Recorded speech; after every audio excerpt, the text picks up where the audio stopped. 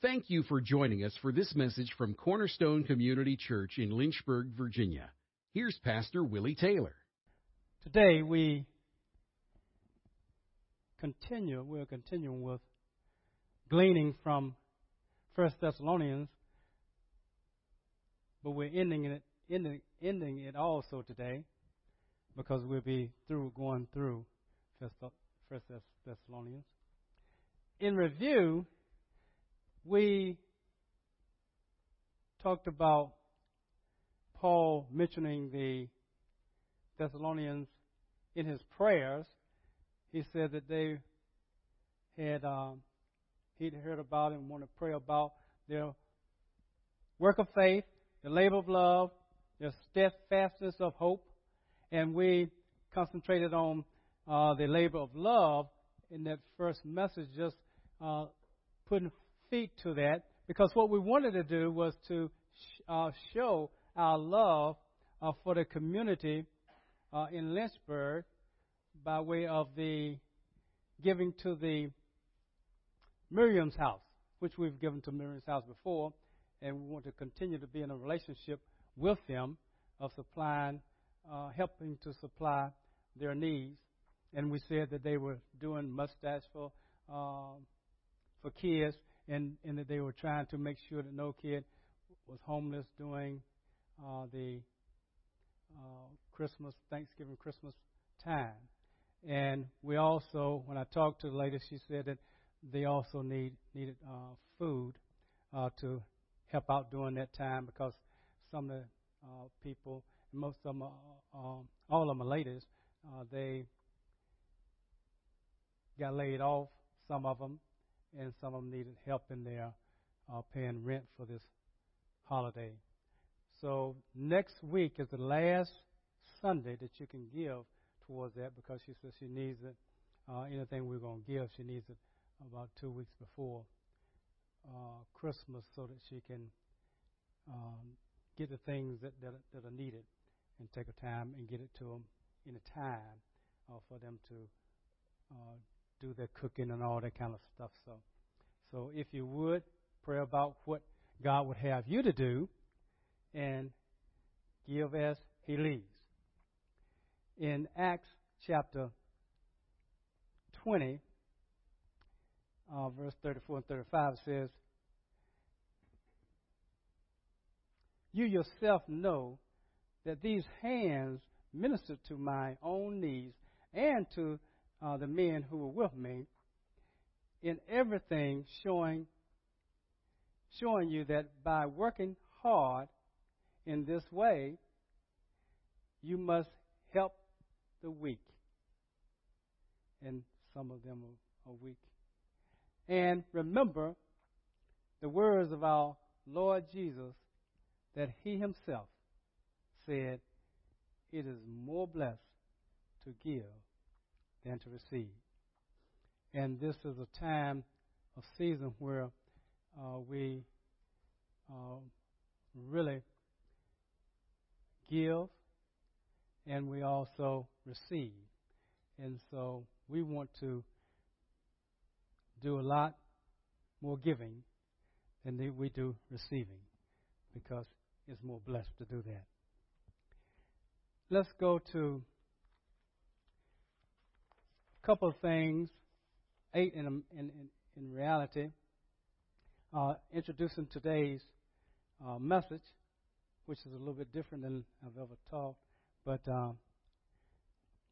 in introducing it, one bullet point is that the Lord Jesus brought life and immortality to light by the gospel.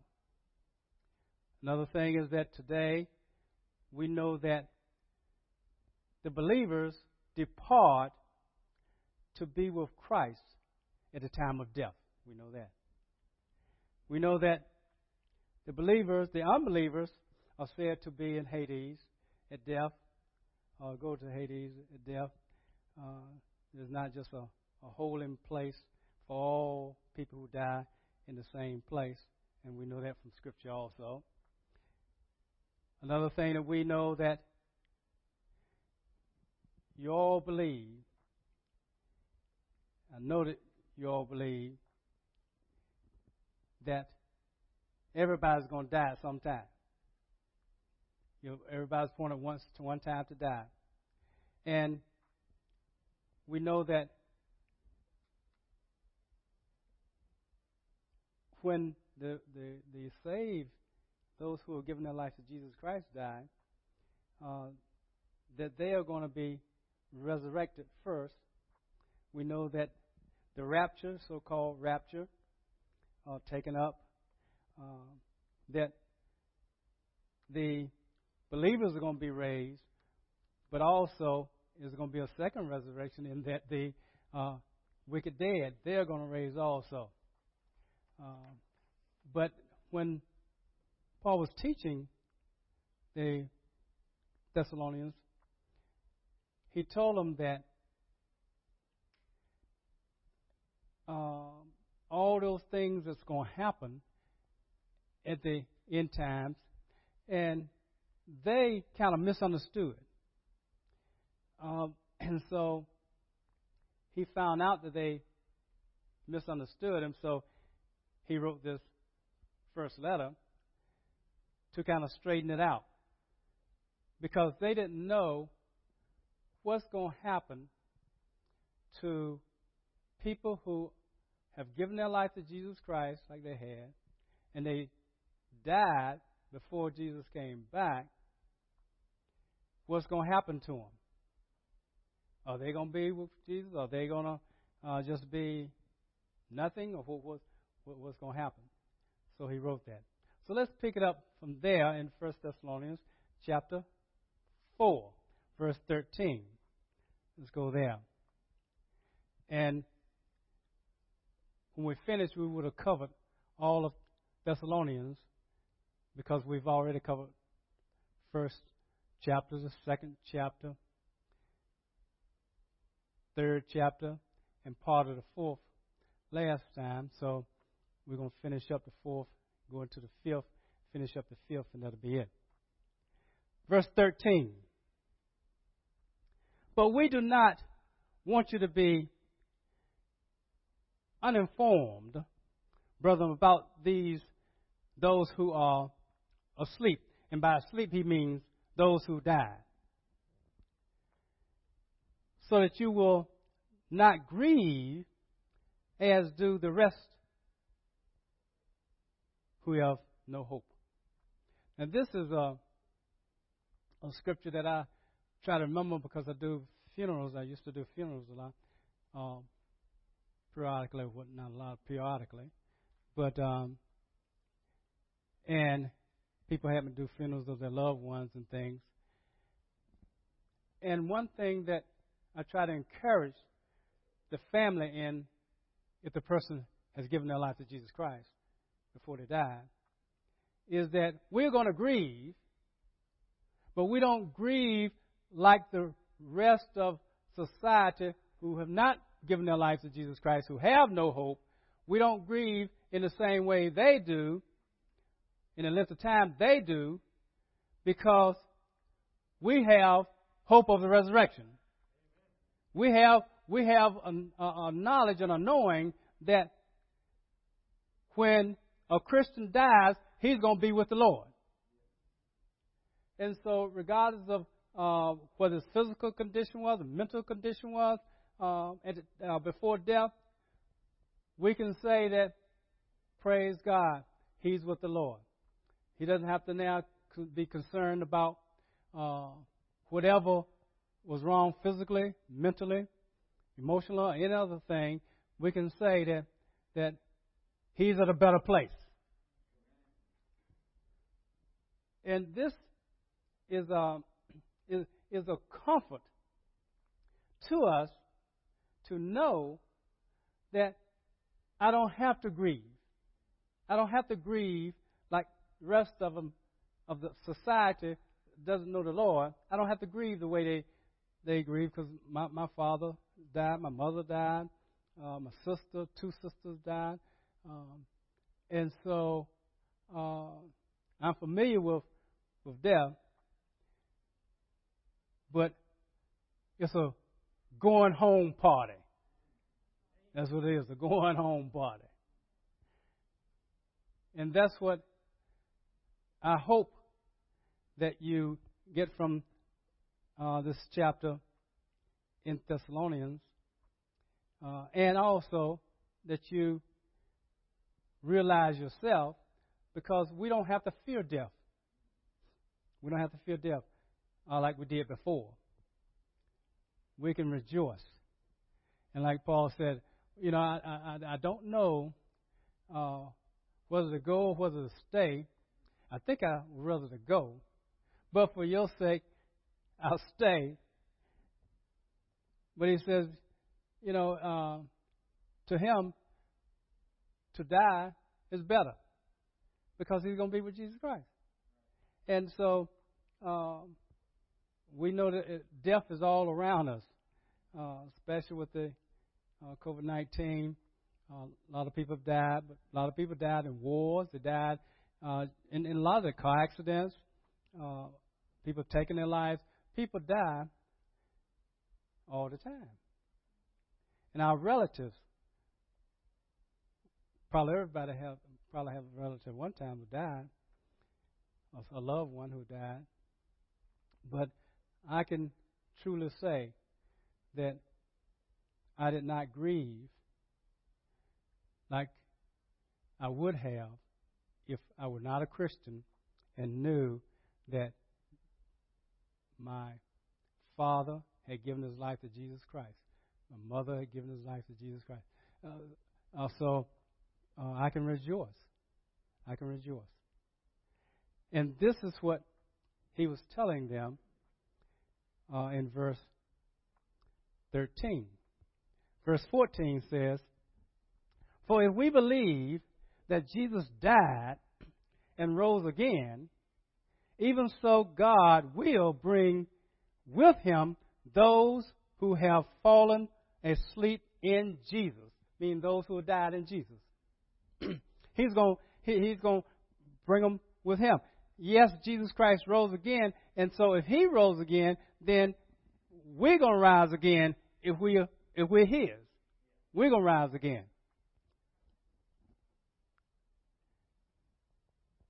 Verse 15. "For this we say to you by the word of the Lord, that we who are alive and remain until the coming of the Lord will not precede those who have fallen asleep." So the question they were asking was what's going to happen to those who died before you came back. And he's telling them that those who are alive when he comes back, they're not going to precede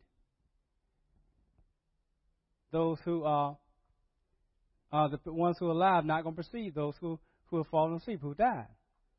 Actually, the dead is going to be raised first. And then the ones living will be caught up with them. Verse 16. "For the Lord himself," and that's important, "for the Lord himself will descend from heaven." He's not going to just send an angel, say, "Go down and I want you to take care of this, raise the ones who are mine." He's coming himself. And not only is he coming with himself, but he's coming with a shout. Now, I don't know what it's going to sound like. I don't know how it's going to be. All I know is when I read it, and I looked at commentaries, I looked at all. They don't know. All they know is that if it says that he's coming, and he's coming with a shout, he is coming with a shout. That's what he's coming with. But not only is he coming with a shout, he's also coming with the voice of the archangel. So angels are involved here. So some said, well, the angels are going to doing the shouting, and some, no, Jesus said he's going to do the shouting. I don't know, but it's going to be a shout, and there's going to be a voice, and with the trumpet of God. So we have Jesus coming. We have the voice of an archangel. We have a trumpet of God sounding. It's not going to be just a trumpet just for everybody to see a trumpet. It's going to be a sounding of a trumpet, and the dead in Christ will rise first. So Thessalonians here is saying, don't you worry about those who will fall asleep. See, if you're living when Jesus comes back, those who died, you're not going to precede them. They're going to precede you. That's what he's saying. So don't worry about those.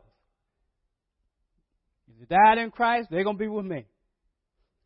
Verse 17, then we who are alive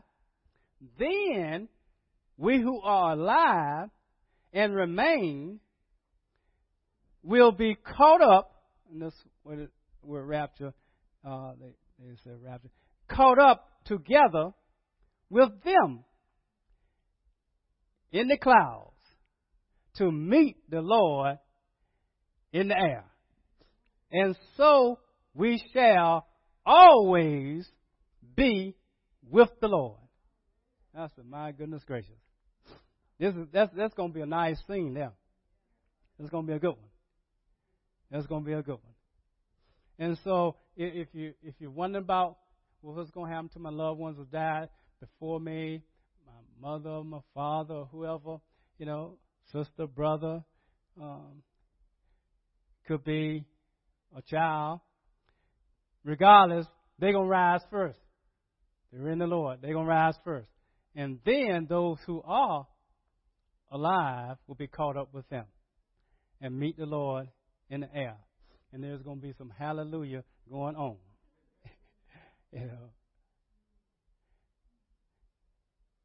Some people say, well, the angels are going to be there because what's going to happen is that the angels, they're going to escort.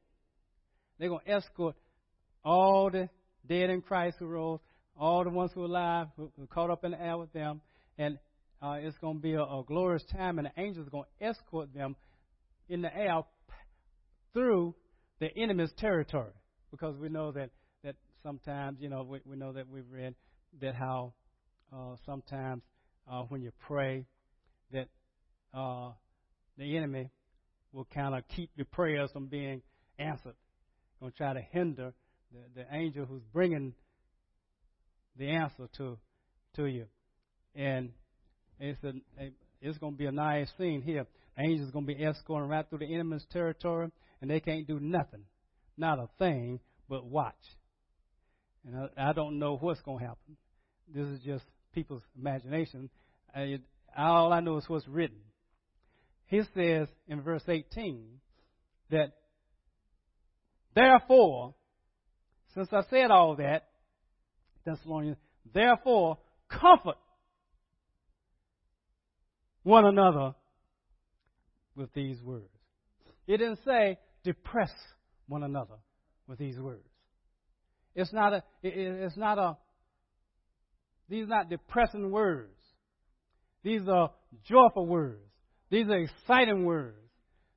These are words that you want to share Jesus Christ with people, because you want them to be in this party that's being caught up in the air, that's going to be changed, because we can all think of things. We can say, well, I don't have a clue how the Lord is going to take this dust that because we all going to, when we die, we're going to deteriorate and we go back to dust. And so you got this dust. But see, some people died at sea. And you say, well, what's going to happen to theirs? Because, when you pour water on dust, it kind of gets rid of the dust. How is the Lord going to tell who you are and who I am, who this person is, unless we're all, let's your name is on the tomb, because you're going to be just dust. And you know that these buildings were not here. These buildings were not here 100 years ago. So we know that people died. They died. And I wonder what happens to their dust, because you got tractors, you got all this stuff, that plows up things. And how's God going to tell whose dust and all this dust on the earth? How is he going to tell all that?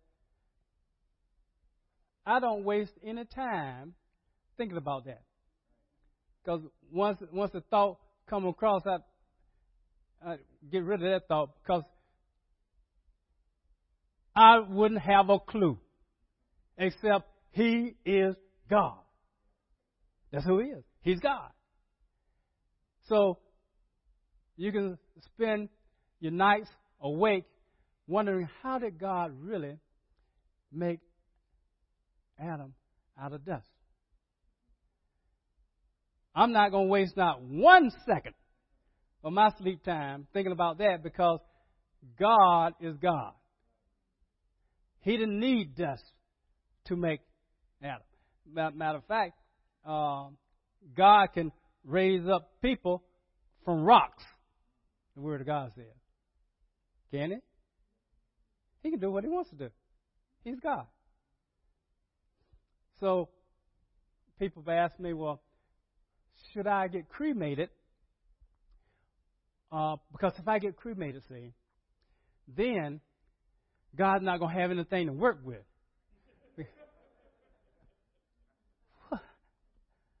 Come on, what did He have to work with? What happened? At least He had some dust. If you get cremated, you're not going to be nothing. Well, you have a little ashes, but that's not enough to work with. And plus, you might scatter the ashes over, and then the wind blows it, and then your head be somewhere. How God go? Come on. Don't worry about all that stuff. Just read the Word of God, and you see what the Word of God says.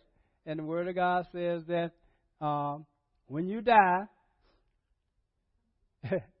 you're going to be with the Lord. That's all you have to be concerned about. How He does it, I don't know.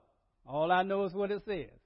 And so I have no clue whether Lazarus was escorted, was an angel, whether he took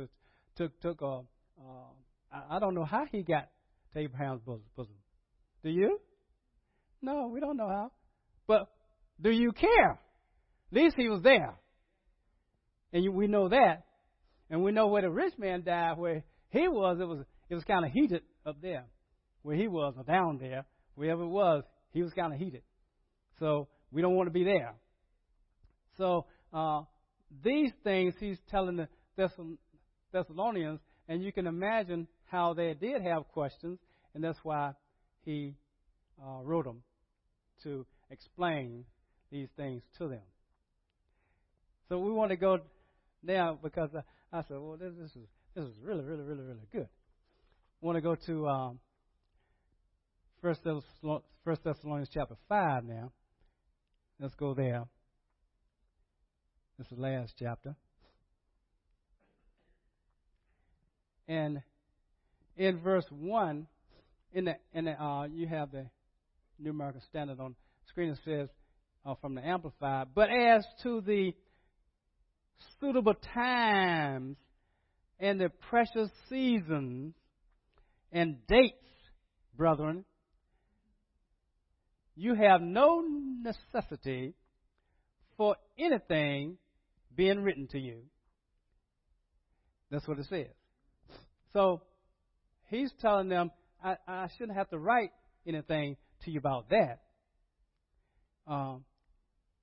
Verse 2, but you yourselves know full well that the day of the Lord will come just like a thief in the night. Now, the most theologians say that, well, the times and the epochs and the the seasons and those we're talking about Christians before the tribulation, but when it talks about the day of the Lord, it's talking about judgment. It's talking about all the things that's going to happen after the taken up, after the Christians have left. That's what most say. Verse 3, it says, while they are saying peace and safety, then destruction will come upon them suddenly, like a labor pains upon a woman with child, and they will not escape. But you, Thessalonians, are not in darkness. So so we're not talking about now the day of the Lord. You're not going to be here, saying, because you're not in darkness. You are of the light. You're of the day. It says that the day would overtake you like a thief. It's not going to do that. Verse 8, for you are all sons of light and sons of day. We are not of night nor of darkness. So then, let us not sleep as those do, but let us be alert and sober. For those who sleep do their sleeping at night, and those who get drunk at night. But since we are of the day, let us be sober. Let us put on the breastplate of faith and love and a helmet of hope of salvation. Those three things was in verse 3. In verse 1, chapter 1, verse 3, it was talking about that he encouraged them because through prayer and everything, he was praying because of their faith, their labor of love. You remember we talked about labor of love. I reviewed that. And also the hope of salvation. For God has not destined us for wrath, because wrath will be on the unbelievers. For obtaining salvation is what he has destined us for through our Lord Jesus Christ. Verse 10, who died for us, so that whether we are awake, that means living at the time he come back, or asleep, he's dead at the time he come back, we will live together with him. Therefore, encourage one another, and build one another up, just as you have been doing. And when you hear these words, when they were hearing these words, I'm sure they were excited, because he told them to encourage one another with these words. What they want to do is now, let's try to get everybody to give their life to Jesus Christ. Let's not want not one person to be destined for wrath because they didn't give their life to Jesus Christ. When Jesus Christ died for all men to be saved, if they will give their lives to him, why wouldn't we want everybody to be saved?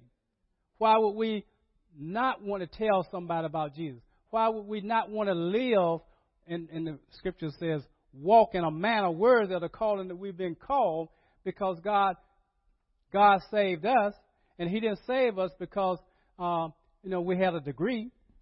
He didn't save us because we went to college. He didn't save us because we just looked so good. He saved us because of his grace. We are saved by grace and not of works, lest any man should boast. So he's to encourage one another with these things. So that gets me excited about, I wonder who I can pray for, and because it has to start there, because no one can come to Jesus unless they are drawn of the Father. That's what the word says. No one. So that tells me that I need to pray. That these barriers are broken down. That's keeping this person from seeing the glorious light of the gospel. Because the enemy blinds the eyes of unbelievers, so they can't see the glorious light of the gospel. If you can't see it, we can witness to them all we want to, but just witnessing to somebody, just sharing about Jesus Christ with somebody is not enough. It doesn't start there. It starts with prayer. We should be praying for people, for the salvation of souls. As we pray and call their names out before God, then the more people who are praying, because one can send 1,000 flight, two can send 10,000 flight, we break down these walls, and as they're seeing our lifestyle, and they know we're Christians, they know we're giving our lives to Jesus Christ, and we see them on Thanksgiving. We share a little bit about what's going on in our lives and this and that. We get cards from people, and some cards sometimes they have things about Jesus Christ on that. All these things, they start working together because of prayer. They start working together, and after a while, this person gives their life to Jesus Christ. It might not have been led to the Lord by you. That shouldn't matter. The thing is that they get saved. God knows how to put people across people's path that can lead them to the Lord. And they don't have to be led to the Lord by a person anyway. They can ask God, I've been hearing about you, and if you're a real God, save me. Is that enough for some people to get saved? Absolutely. Absolutely. We don't have to say, oh, wait, you're not saved, because, see, Romans said that you got to do. Well, it also says in Romans that whoever call upon the name of the Lord shall be saved. It says that too. So you mean I just can't say, God, help me save my soul, Lord. I don't want to die with this coronavirus. I don't want to die and not be saved. Save my soul. Is that enough? Or should I write it down and carry it in my pocket so I can take it out and read it when I get ready? No. But the more I read and the older I get, because you get closer every day, you get closer to meeting Jesus. Every day. And even if you're, 10, he may come back before you get to be 11. So nobody can waste time and say, well, you know what, I'm going to grow older, and then by the time I get about be 85, 90, 92. When I get to be 92, I'm going to give my life to the Lord. Well, we know that today is the day of salvation. That's what the word says. So we need to do something now. Let's don't wait, because we know that it says that, and the Thessalonians knew, because he said they knew, that the day of wrath going to come like a thief in the night, and you're not going to be prepared for it. And you say, well, but will he take somebody that's 20? Won't he let them get to be 80 at least?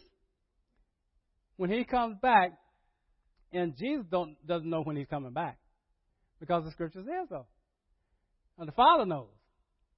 And when the Father gives the word, it's all over. It's all over.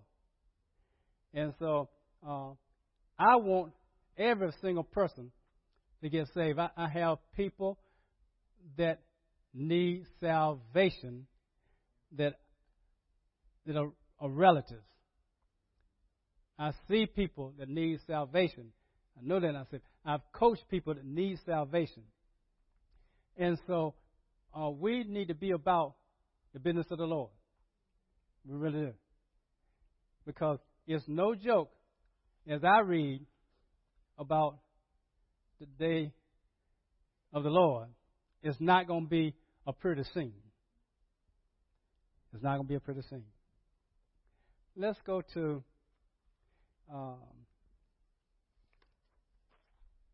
1 Corinthians chapter 15. Let's go there.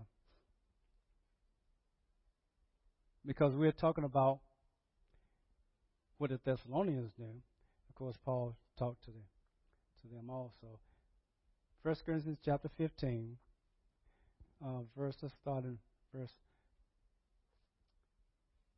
50. Now I say this, brethren, that flesh and blood cannot inherit the kingdom of God, nor does the perishable inherit the imperishable. Behold, I tell you a mystery. We will not all sleep. We will not all die, but we will all be changed. Now, this dust, or whatever ashes, or whatever it is, it says that we're all going to be changed. Flesh and blood can't inherit the kingdom of God. So even if we're alive, if he comes back, let's say at 11,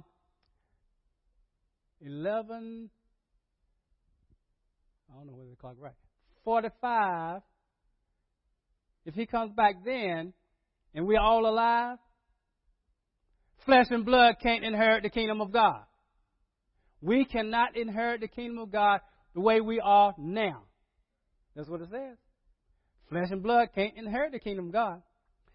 Then it says that, but we will all be changed in a moment. So God doesn't have to, say, let me find the dust. Oh, let me find the dust of Willie. He is somewhere. No, no. Because my father's name is Willie also. He doesn't have to look for him. He's going to be changed in a moment, in a twinkling of an eye. How quick is the twinkling of an eye? It's pretty quick, isn't it? We'll all be changed. It says, at the last trumpet. For the trumpet will sound, and the dead will be raised imperishable, and we will be changed. Wow. This is just so good. So this is, even though he's talking to the church at Corinth, he told the Thessalonians the same thing. Let's go to the last part of chapter 5 of 1 Thessalonians. 1 Thessalonians chapter 5. And let's go to verse 23. We end in here. It says, now may the God of peace himself sanctify you entirely, and may your spirit and soul and body be preserved complete, without blame, at the coming of our Lord Jesus Christ. Faithful is he who calls you, and he also will bring it to pass. Wow. Wow. That tells us, and he was telling the Thessalonians here, that all that I've been talking about, God is going to sanctify you entirely, completely. Every part of you, He's going to sanctify you, meaning that He's going to set all of you apart, not the part of you, all of you. Every part is going to be complete. He's going to set you apart without blame at the coming of the Lord. How He's going to do it, we don't know, but know this: faithful is He who called you. So when God called you, Thessalonians, He called you to Himself, because no one can come to Jesus unless God the Father calls you. So He called you. He was faithful to call you. He is also faithful. He's going to bring it to pass. I said, now that's good. Because, you see, I'm thinking that sanctification, I know that it's a, you remember I told you as we were reading, gleaning from 1 Thessalonians, that we're supposed to have a walk that's worthy of the calling. And we know that sanctification is, we were sanctified when Jesus put us in Him. We're sanctified. We're brought out of the world, translated to the kingdom of His dear Son, God's dear Son, so we're sanctified. But it's also progressive. You know, we said that yes, it's a positional, but yes, it's also progressive. We're being sanctified every day. We're being drawn more away from the world every day. And so therefore, as we're being drawn from the world, it's a progressive thing that keeps going all our lives. And then there is a final sanctification that when He changes us, we get rid of this body and we'll change to whatever we're going to look like. We don't know, but how He is, we know we'll be like that. And so therefore, we're going to be then completely sanctified. We'll be completely His. He says, but don't you worry about, I got to hurry up and get sanctified. I got to hurry up and get sanctified. Suppose He come, wait till tomorrow to come, because I'll be a little bit more closer to you than I was the day before. That's what we should be doing anyway. We should be trying to be like Jesus more and more every day anyway. But don't be concerned about it, because He's going to bring it to pass. He called you, He's going to bring it to pass. So how is He going to do it? Don't you worry about how He's going to do that. You just be about walking how He asked you to walk. Then it says that in verse 23, He says that I adjure you by the Lord to have this letter read to all the brethren. That's what He said. Is it important for us to read the letter that He wrote to First Thessalonians? To the first letter to First Thessalonians? Yeah. The second letter? Yeah. We want to do that because He wants us encouraged. He wants us to understand the end times.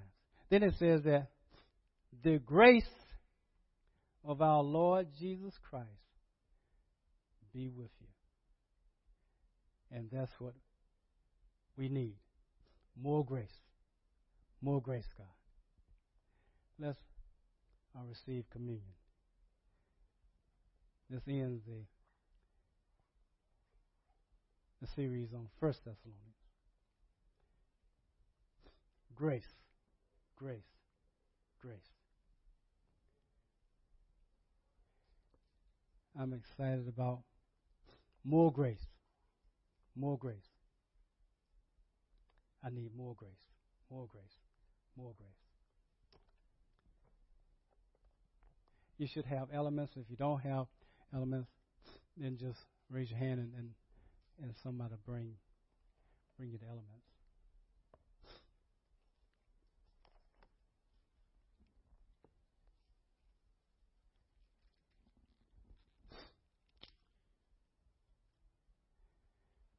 my plan is also, if things go like I think it will, Alicia, we're going to receive communion again the Sunday before Christmas. That's not next Sunday, but the Sunday after that, we will receive communion again. Is that okay? Okay. We're going to do that. That's what God's put in my heart so far. So we'll see.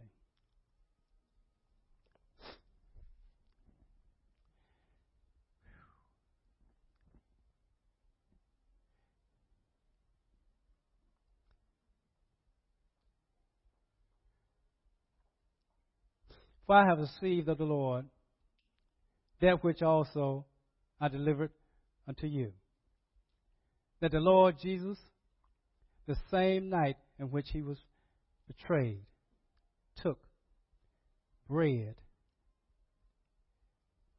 and when he had given thanks, he broke it and said, "Take, eat. This is my body, which is for you. This do in remembrance of me." So we do have the little wafer that's in there somewhere. If you hold it up, I'll pray over that. God, we thank you for your body. Without you giving your body for the salvation, for our salvation, we wouldn't be saved. We thank you. You had to offer your body up. And we thank you for that, Lord. And we want to acknowledge, Lord, that you gave of yourself that we may be saved. You hung on the cross, Lord. You did it willingly, Lord, for us, Lord. What show of love you did, Lord. And we thank you for that.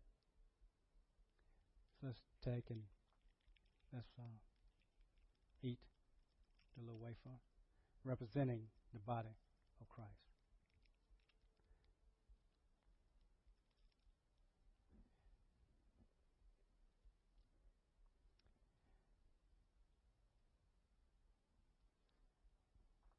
After the same manner, he took in the cup, and after he had supped, he gave it to them to drink, and he said, "This cup is the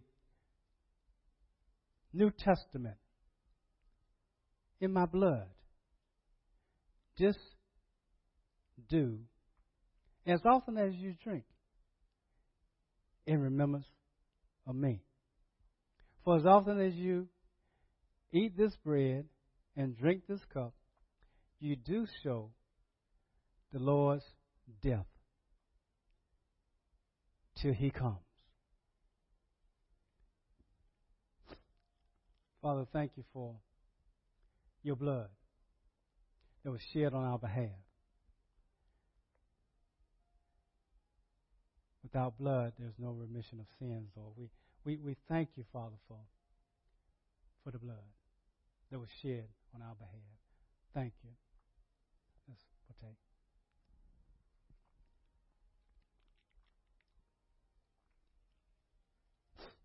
Thank you, Father. Thank you, Father. We have heard the word of God. We've also partaken of communion together. And we can truly say with confidence and with excitement, "Come, Lord Jesus, come." Can we really say that with confidence? Can we really say that and really mean it? Do we really want him to come? Or do we enjoy this life so much, we enjoy this world so much, we say, God, just hold back as long as you can so I can enjoy life a little bit more. We don't care about this life. We are here because He put us here for a reason. To save as many souls as possible, to lead as many souls as possible by our lifestyle, by our words, to Him. Just like we have been. We don't want to be selfish. So until He comes, we're going to be about doing good works, which were foreordained for us beforehand. But we're still going to say, "Come, Lord Jesus, come." We are waiting, because if we're not waiting and we're not looking, that's not a good sign, the Scripture says. Those of His need to be waiting for Him, need to be looking for Him. So let's wait together, and let's look together. Let's be excited about what He told the Thessalonians. Let's be excited about it and really believe that He could come any time. When we stop believing that He can come at any time, we start getting lazy. We start getting apathetic. We start getting just where you don't think He's coming, because why should He come? Because I'm here. And He's not going to, He's surely not going to come until I'm gone, because I'm coming up. Got to go to the rapture. Well, that's good. That's good. But I tell people, they say, what are you, pre-trib, post-trib, or mid-trib? What are you? I say, I am preparing for His coming at any time. So I don't care whether it's pre-trib, I don't care whether it's post-trib, I don't care whether it's mid-trib. All I care, when He comes, I go. That's what I want to do. I want to go. I want to go. So I don't care what your theology is. All I say is be ready. Be ready. Praise Thank you for listening to this message from Pastor Taylor and Cornerstone Community Church. We are located in Lynchburg, Virginia at 525 Old Graves Mill Road. You can find us online at cornerstonelynchburg.com. Contact us by email, cornerstonecom@comcast.net, or call us at 434-847-4796. We pray the Lord bless you and keep you. The Lord make His face shine on you and be gracious to you. The Lord lift up His countenance on you and give you peace.